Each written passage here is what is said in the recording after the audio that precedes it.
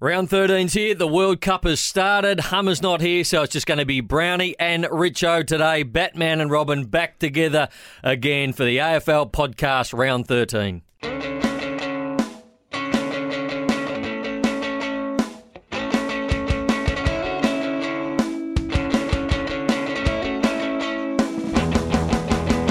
Well, here we go for round 13, Matthew, and Hummer is off to Russia. So the World Cup has kicked off. Now, Hummer, you've only known him for a couple of weeks. You've only been doing this for a couple of weeks, but he is your genuine top echelon bogan. Like, he's your real bogan with the real bogan tats, has his floppy hat and his stubbies and his thongs and the VB. He is your genuine Aussie bogan. I did get that impression, Nathan. I probably wouldn't have gone quite as hard as that. I've only known him for probably 4 weeks now, but I've got genuine concerns, as we pointed out on last week's podcast. I'm worried that he'll come home from Russia, because if he gets carried away over there, I'm not sure that some of the locals will take him too kindly. This is probably the best gig he'll ever have in his life, sitting here with me and you week after week, hosting a host of me and you as well. But they say the best way to work yourself out of a job is to leave that vacant and allow the two professionals to do it. Well, he's not really, he's not that sharp, is he, Hummer? Let's be honest. And he's not that polished either.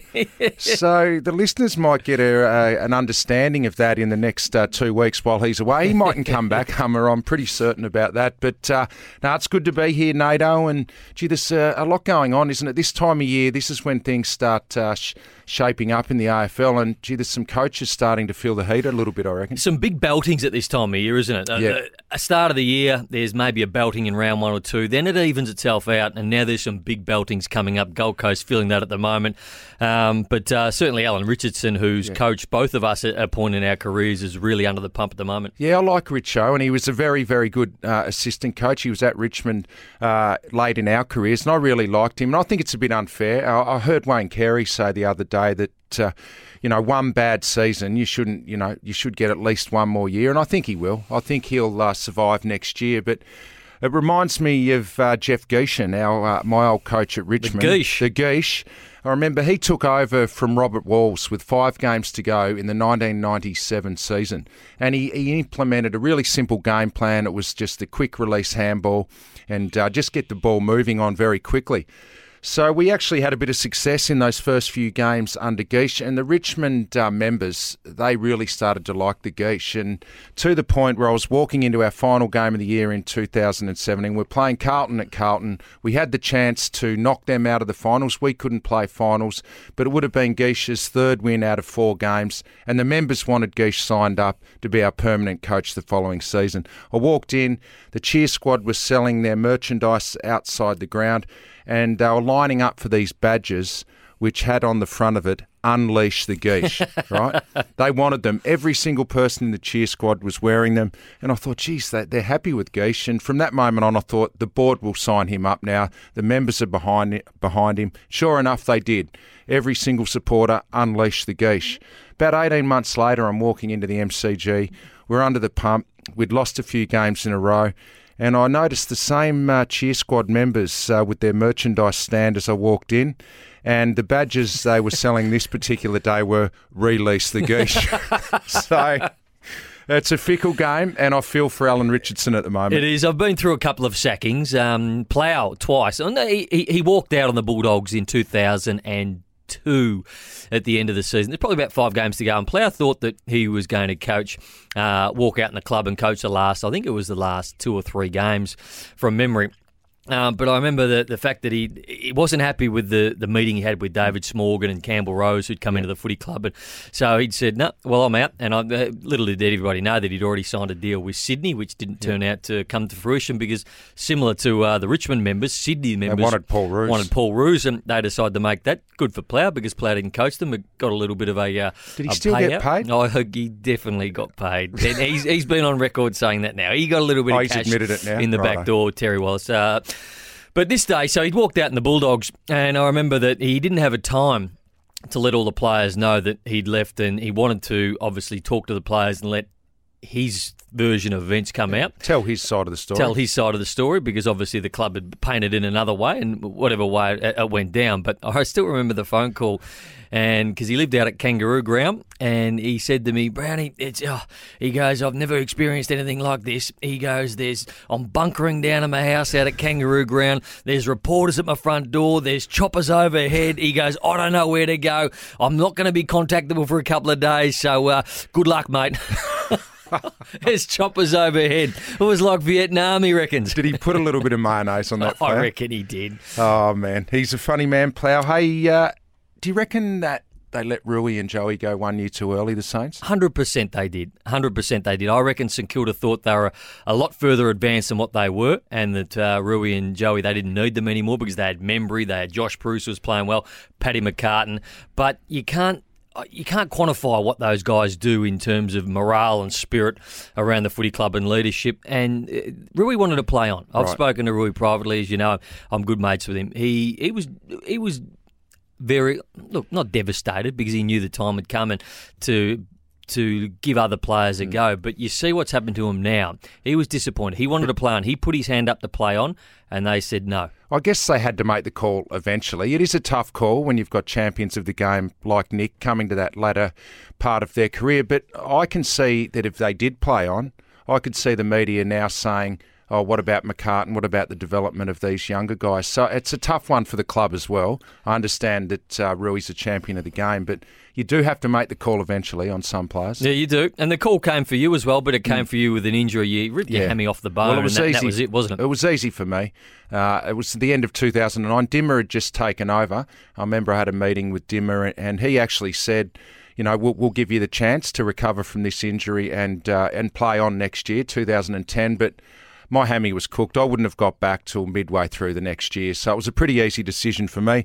It was nice that Dimmer gave me that option, but I couldn't justify trying to play on with a hammy that was cooked, so I guess it was different for me. We're in New York at this point, and we were doing training because obviously you still thought you were going to play on, and I still thought that I had a little bit to offer, that I'd have a groin surgery. This is the end of 09, yeah? This is the end of 09, so I knew that there was a little bit of interest there from St Kilda and Collingwood, so we decided, me and you together at about 5 a.m, that it was a good time to call Mick Malthouse, being the Collingwood coach, and to ask him if there was a spot at Collingwood for me going into the next season. It wasn't a good option. It was 5 a.m, and let's be honest, daytime in Australia. That's how we came up with it, or I came up with it. Our reasoning was you didn't stop me. No, well, I thought it was quite humorous at the time because you'd only had about 15 vodka and lemonades at that point. So I've rang Mick Malthouse. I've gone out into the hallway of where we were staying and talked him through it. Just said, I feel like I've got a lot to offer. And he goes, Brownie, he goes, I love the way you play. He goes, you always beat Jimmy Clement when we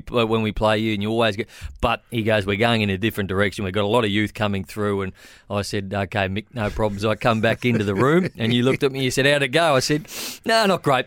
I'm retired. It probably wasn't a great time to call him, was it? Let's be honest. I think you oversold yourself at 5 a.m. in New York, Nathan. All right, let's get into round one. And the first game Thursday night is a pretty ordinary game, to be honest. Port Adelaide $1.10, Western Bulldogs $7. Meant to be a bucket load of rain in Adelaide tonight and obviously tomorrow, and a little bit of wind. Last time it bucketed down on Friday night footy, Western Bulldogs played Adelaide, the score was really, really low. The total points here is 140, and I think under 140 will be the go again tonight. Yeah, you'd think so if it's a wet weather game. I just can't see the Dogs winning this one, and the odds obviously reflect that. I guess the big story out of this game is Jack Watts has been dropped, which is disappointing for him at his second club. But look, you would think Port would win this game. They're big bodies in the midfield. They got over the top of Richmond last week. The likes of Ollie Wines, you'd think it would suit him. A wet night, big bodies in form. I think this is a pretty easy one. This one, I think Port Adelaide will win. I thought how Ken Hinkley coached last week was...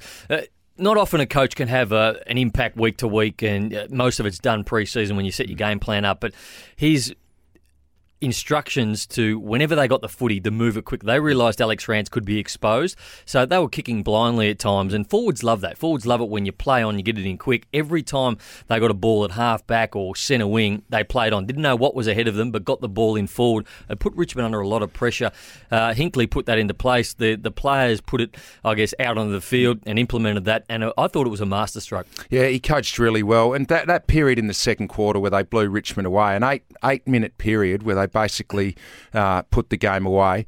It was all done in the centre. They got it out of the centre, got it in, put the Richmond defenders under the pump, and that was on the back of Ryder and obviously Wines in the middle. So, yeah, Port looked pretty good last week. Easy one. They'll win this one. Yeah, when it rained last time in Adelaide, Friday night footy, was about 4 weeks ago. The total's 89. So Adelaide was 63. The Bulldogs were 26. Helps when Chad Wingard finds form too. Yeah, total points 139. I'm going to have a crack at that. Friday night footy, cracking game. Sydney, West Coast. Sydney haven't been good at the SCG this year, and I don't think it now. It used to always play into their hands, but I don't think the way they play footy now, it's a little bit more open. It's not as tied in, and they're a better skilled side than what they used to be, Sydney. I don't think that small ground of the SCG suits them, and I can see West Coast. I like the odds here. I like $2.46 for West Coast. I like the line for West Coast in this one as well. The line in this game is 11.5, so I'm going to have a crack at West Coast here. Yeah, it's strange how it's working out for Sydney. They've won their last 15 out of 16 at Etihad Stadium. That's like their new home ground. They haven't lost on the road this year, and you're right, the SCG doesn't seem to suit them quite as much as it used to. Those small, pacey players they have in the forward line now, obviously Gary Rowan, Ronk's been really good, Papley's been really good, so the faster ball movement really suits that forward line. We know Buddy will enjoy that. So, yeah, I think you're right on that, on the line, Brownie. That looks pretty juicy. For me, West Coast had the week off. Sometimes it can work against you, the week off, the bye. This is the first week we're going to see that with teams having the bye last week. Seventh debutant of the year for the West Coast Eagles. To be on top of the ladder impressive. With one loss, but having debuted 7 players. They're in great nick, but coming off the bye does worry me. We'll find out tomorrow night whether it worries West Coast. Well, they're playing for the Callum Sinclair Cup, of course, and what a player he has become, Callum Sinclair. Mate. He is 6'6". He has got the smallest head of any player I've ever seen to have a big body like that. You've got a grudge against him, and I know why. And Das were standing there interviewing him last week, and I took a snapshot because we do Triple M footy, and we go with this every week that we do Sydney, how small his pill is, Right. And next to your head. Well, mine's big. His head was like a pea compared to your basketball pill, and Das on the other side has got that really long, elongated, straight back neck type and that really pointy chin. So Das's head looked a lot bigger than his as well. It's a real chiselled sort of look Das has, isn't it? It but is. I know what you're going to go with here. We actually bumped into Callum over in Hong Kong 2 years ago, and I brought it up. He brought it up actually last Saturday night on Channel 7. He said that he bumped into me and you at the Happy Valley races, and we talked about this on air, and he actually said, Richo, you were all right. You said g'day to me. He said, but Nathan Brown gave me absolutely nothing. You didn't even say g'day to him. I did. I just I couldn't say hello to him. Nothing, Brownie. Because he stood at the bar and he had the reverse prone hold going. So if you don't know what the reverse prone hold is, it's both elbows on the bar, but you're facing back away from the bar towards the dance floor to whatever's in front of you. And he didn't move. He was flexing. I couldn't go up to him and say hello. It was too intimidating, the pose he had. He did look good, didn't he, Big Cal, up against the bar. He's playing good footy, though. He was best on ground last week at Etihad Stadium against St Kilda, and the week before he was really good as well. So he's playing good footy, Big Cal. He is playing. Did he really say that? I didn't speak to him. He did. So you had the volume down on Triple M watching us. Yeah. I said, oh, Cal, I used to bump into you down Chapel Street. And he said, well, I saw you guys over in Hong Kong, remember? And he said, Richo, you were a good bloke. But he said, geez, Brownie gave me nothing. I was probably in one of those mute phases. Sometimes when I drink, and I'm very chatty for the first couple, but for some reason something happens to me after that, and I go really mute. So it's nothing against you, Cal. Carlton and Fremantle. This isn't a great game as well, but big news for Carlton with 2 big signings during the week. Close to 800 to $1 million each for them, Paddy Cripps and also Charlie Curnow. That's massive for Carlton. Yeah, it is. It's good for their future. You need your young stars on board and signing up and just showing the rest of it sends a real message to the rest of that young playing group that, hey, Cripsy and Charlie are on board. Clearly, they're their best 2 young players, and if they sign up long term, that's a really good sign for the footy club. But gee, the Dockers were good last week. That was the big surprise for me, that win over the Crows. They were so ordinary against Collingwood the week before at the MCG. So many young players. I think they had 9 players with under 20 games, Brownie. Yep. To go back home, I know they're better in Perth, but to beat the Adelaide Crows when challenged, it was a great result. And Adam Cerra, how good is he? Yeah, he's going to be a great young player. And Brendan Cox, kick 4. He was outstanding as well. Fremantle in this game are $1.60 favourites at Etihad Stadium. Carlton, $2.35. Look, it's a game where I reckon I'm going to stay out of because you don't know what Carlton are going to do and you don't know what Fremantle are going to do because 2 weeks ago you said they were putrid against Collingwood, who obviously their form's been frank. They're flying at the moment, but they beat Adelaide, who had a lot of injuries in Perth. Can they travel and win? I'm not sure. I'm not comfortable to put my own money on two sides and I don't know where they're going. I would stick with Carlton just because it's at Etihad and Freo haven't travelled well this year, but you're right, it could go either way, this one. And speaking of that game could go either way, what about this one? Gold Coast, $2.25, St Kilda, $1.65. In St Kilda's defence, they were 9 goals down 20 minutes into that first quarter. They were actually pretty even for the second half. They played better footy in the second half. They played better footy against West Coast in the second half last week as well. They should beat Gold Coast, but it's another game where I'm not confident putting money on St Kilda. They lost the game against Sydney in 20 minutes. You can't come back from that and win a game of football. But if you look at their form, the 2 weeks before that, they'd played Richmond, who they were in front of near three-quarter time, and then they nearly rolled over the top of West Coast. Yeah. That form looked okay. Last week was obviously ordinary, but you cannot back the Gold Coast Suns when you have 6 shots at goal v GWS, who had about 35, so you couldn't go near the Suns. Poor old Stewie Duke. You can see he's got a good plan, and from what I'm being told by people who are in the know up there, he's going to have a massive broom and just clean everything out. Anybody he doesn't, I'm not going to say that he doesn't like, but anybody that he doesn't think's going in the right direction that he wants. Like I reckon what happened to Richmond, everybody got moved out of the assistant coach's post 18 months ago, and everybody new came in. I reckon that's what he's going to do. Yeah, it's a tough position that he was in. He's taken over a club that was struggling, and he didn't get to bring a lot of his own people with him. He's come from a great background, coaching at the Sydney Swans, who have one of the great cultures and setups in the AFL. And a pretty tough draw when you don't get to play at home until round 10. So they look tired now, don't they? It's been stacked against Stewie Dew.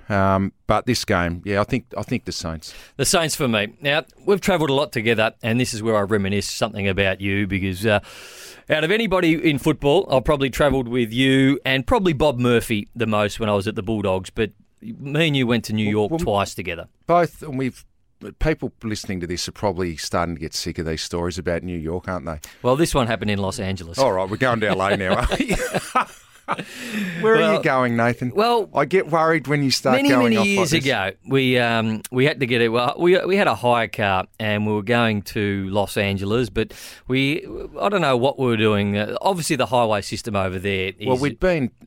We'd been down in San Diego. We had been down in San Diego, so for a couple of days. We're driving up to LA from San Diego. And for some reason, you had lost direction and you'd taken the wrong route off one of the highways there.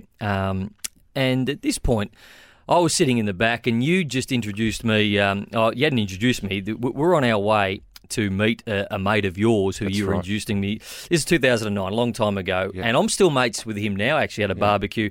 It's actually Natalie Bassingwaite's husband, Cameron McGlinchey. What you need to point out in this story is that generally I am good with directions.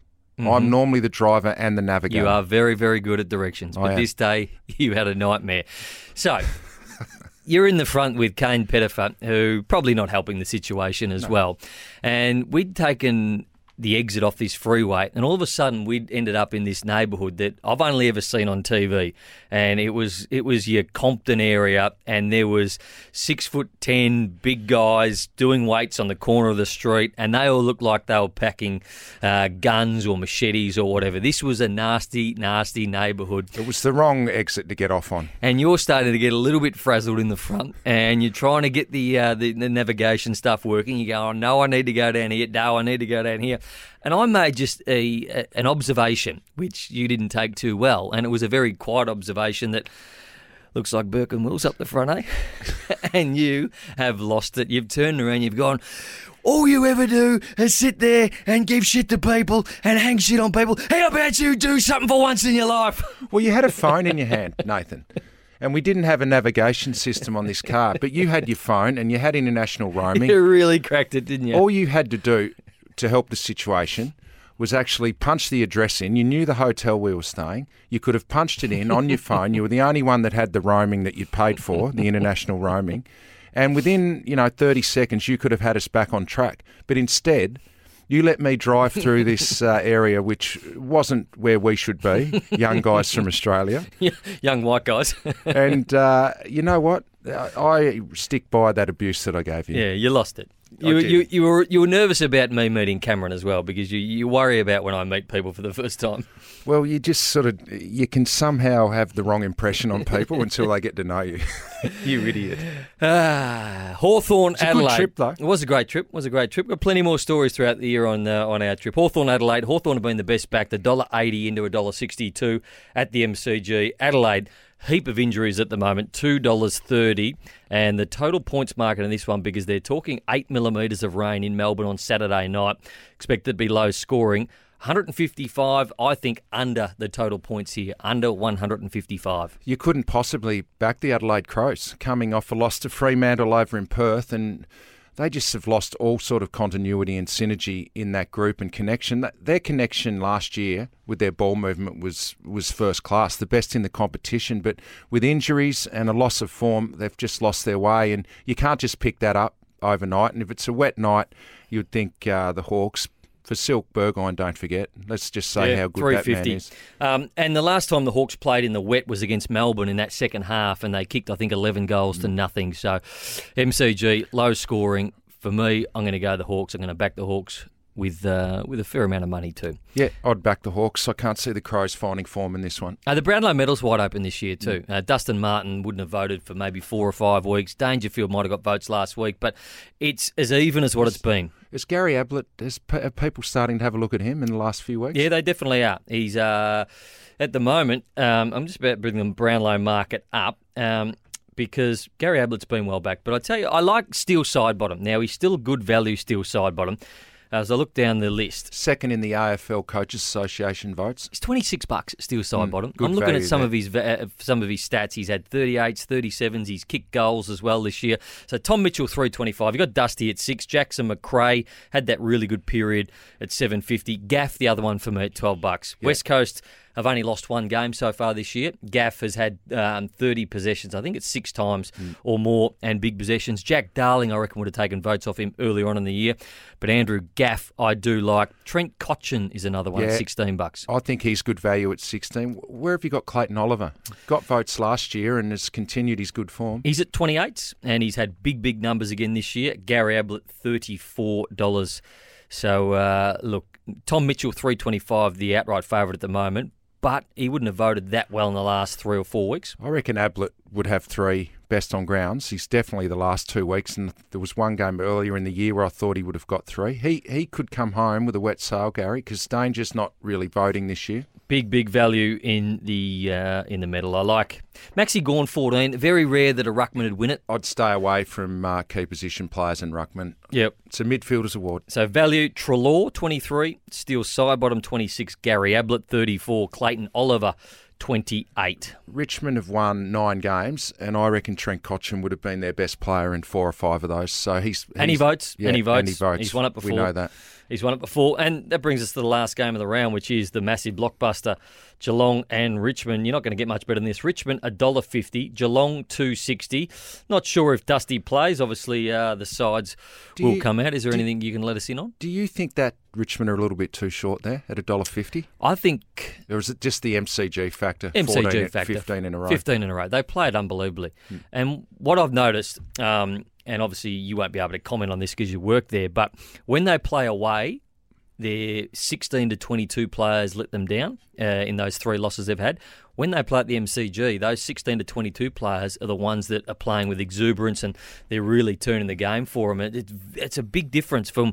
I saw them make a lot of mistakes in the Adelaide game, in the West Coast game, but they don't make those mistakes, they're the ones on the cusp of the side, in and out. I don't see them make those mistakes at the MCG, and they're so good there. They don't defend the smaller grounds as well as they defend the MCG, and when they turn it over in their forward half, that little bit more space at the MCG helps players like Butler get involved in the game, and that's what they rely on. They're a team that scores from forward half turnovers, and when they create them at the G, there's just a bit more space to work into and get that momentum going. Your Kane Lamberts and these types. I think Rioli will be back. I said that last week and I was wrong, but I think he really will play this week. Kick 2 in the VFL, played full game time. Martin will be back.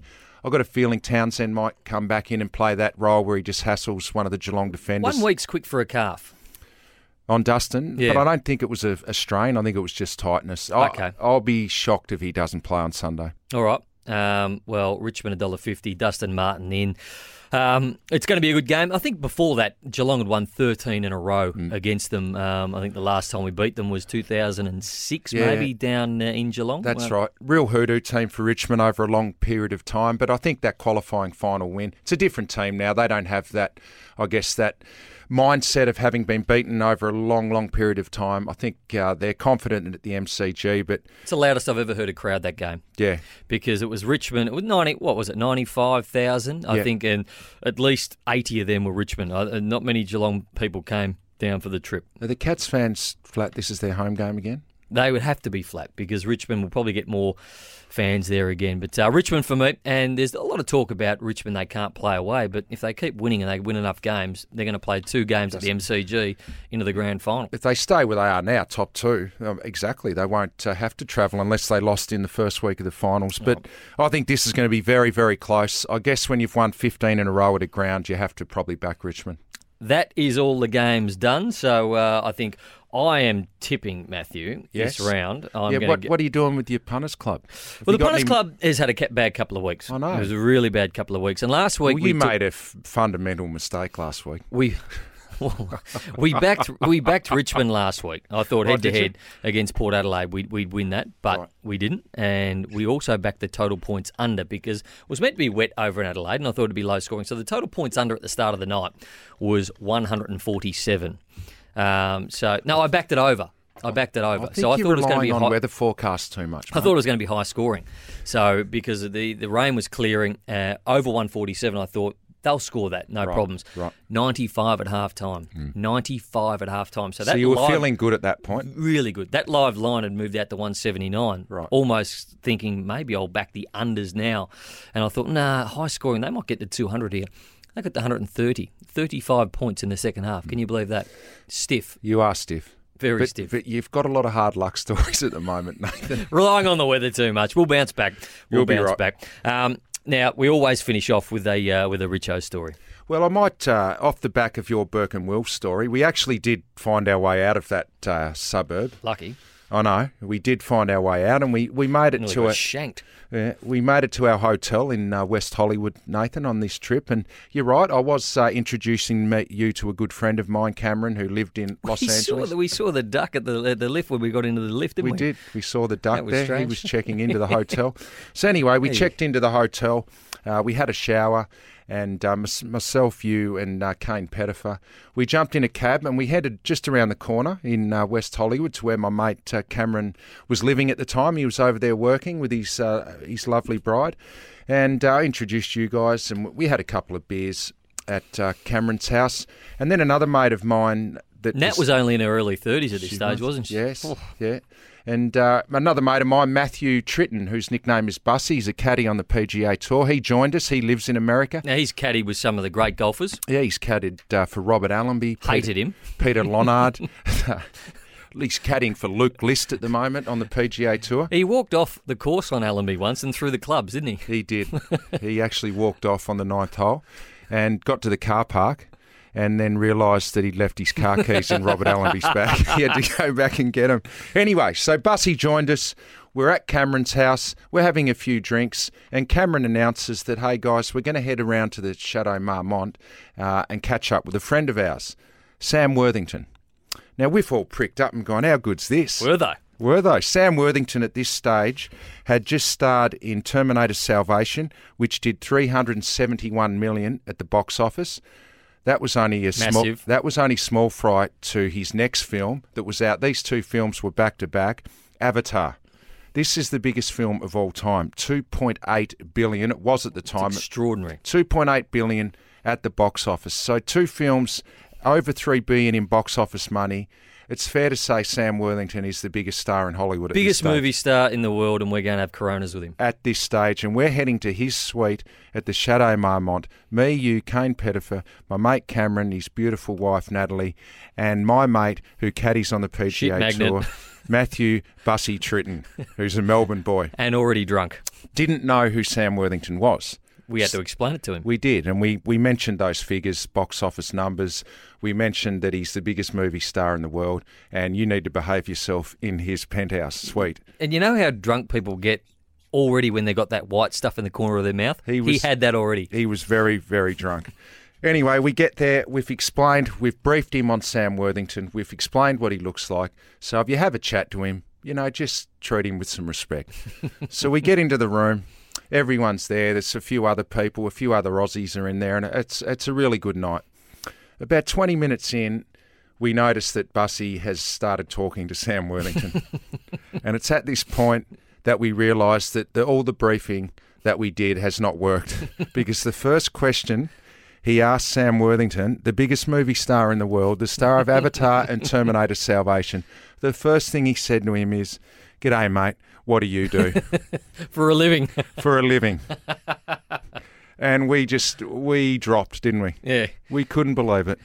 And he was quite polite about it, Wortho, too. He said, just doing some acting work here in LA. And I reckon then Bussy followed up with, geez, it's hard over here at the moment, isn't it? But, but then he twigged that this could be Worthington when he mentioned.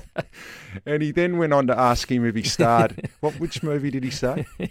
He asked him if he'd... Transformers. That's Transformers. right. Oh, you're in Transformers, weren't you? He got the T right. It was Terminator, not Transformers. So anyway, he made a fool of himself. We then kicked on. We had a really good night. And we've ended up back at Cameron's house. And Sam's come back to Cameron's house with us. And we're having a few drinks at about 3 a.m. It gets worse. Not only did Bussy make a fool of himself, you did, Nathan. I looked over, and there's Nathan on the couch with Sam Worthington, with his laptop out, on YouTube, showing Sam Worthington highlights of his football career. You can only give people what they want, and he asked for some highlights. He loves his footy Wortho, and we sat down, and I took him through the 5 I kicked on Jimmy Clement. And surprisingly, we haven't seen Sam Worthington since. He was a good fella that night. No, he was fantastic, and it was a good night. Well, that's about all we've got time for today, Matthew. Hummer's going to be away again listening? next week. Is he listening? He will listen. He will listen. This will obviously go to number 1 in the podcast charts this week. So thanks for joining us again. Thanks, Nathan. We'll be back next week. See you then.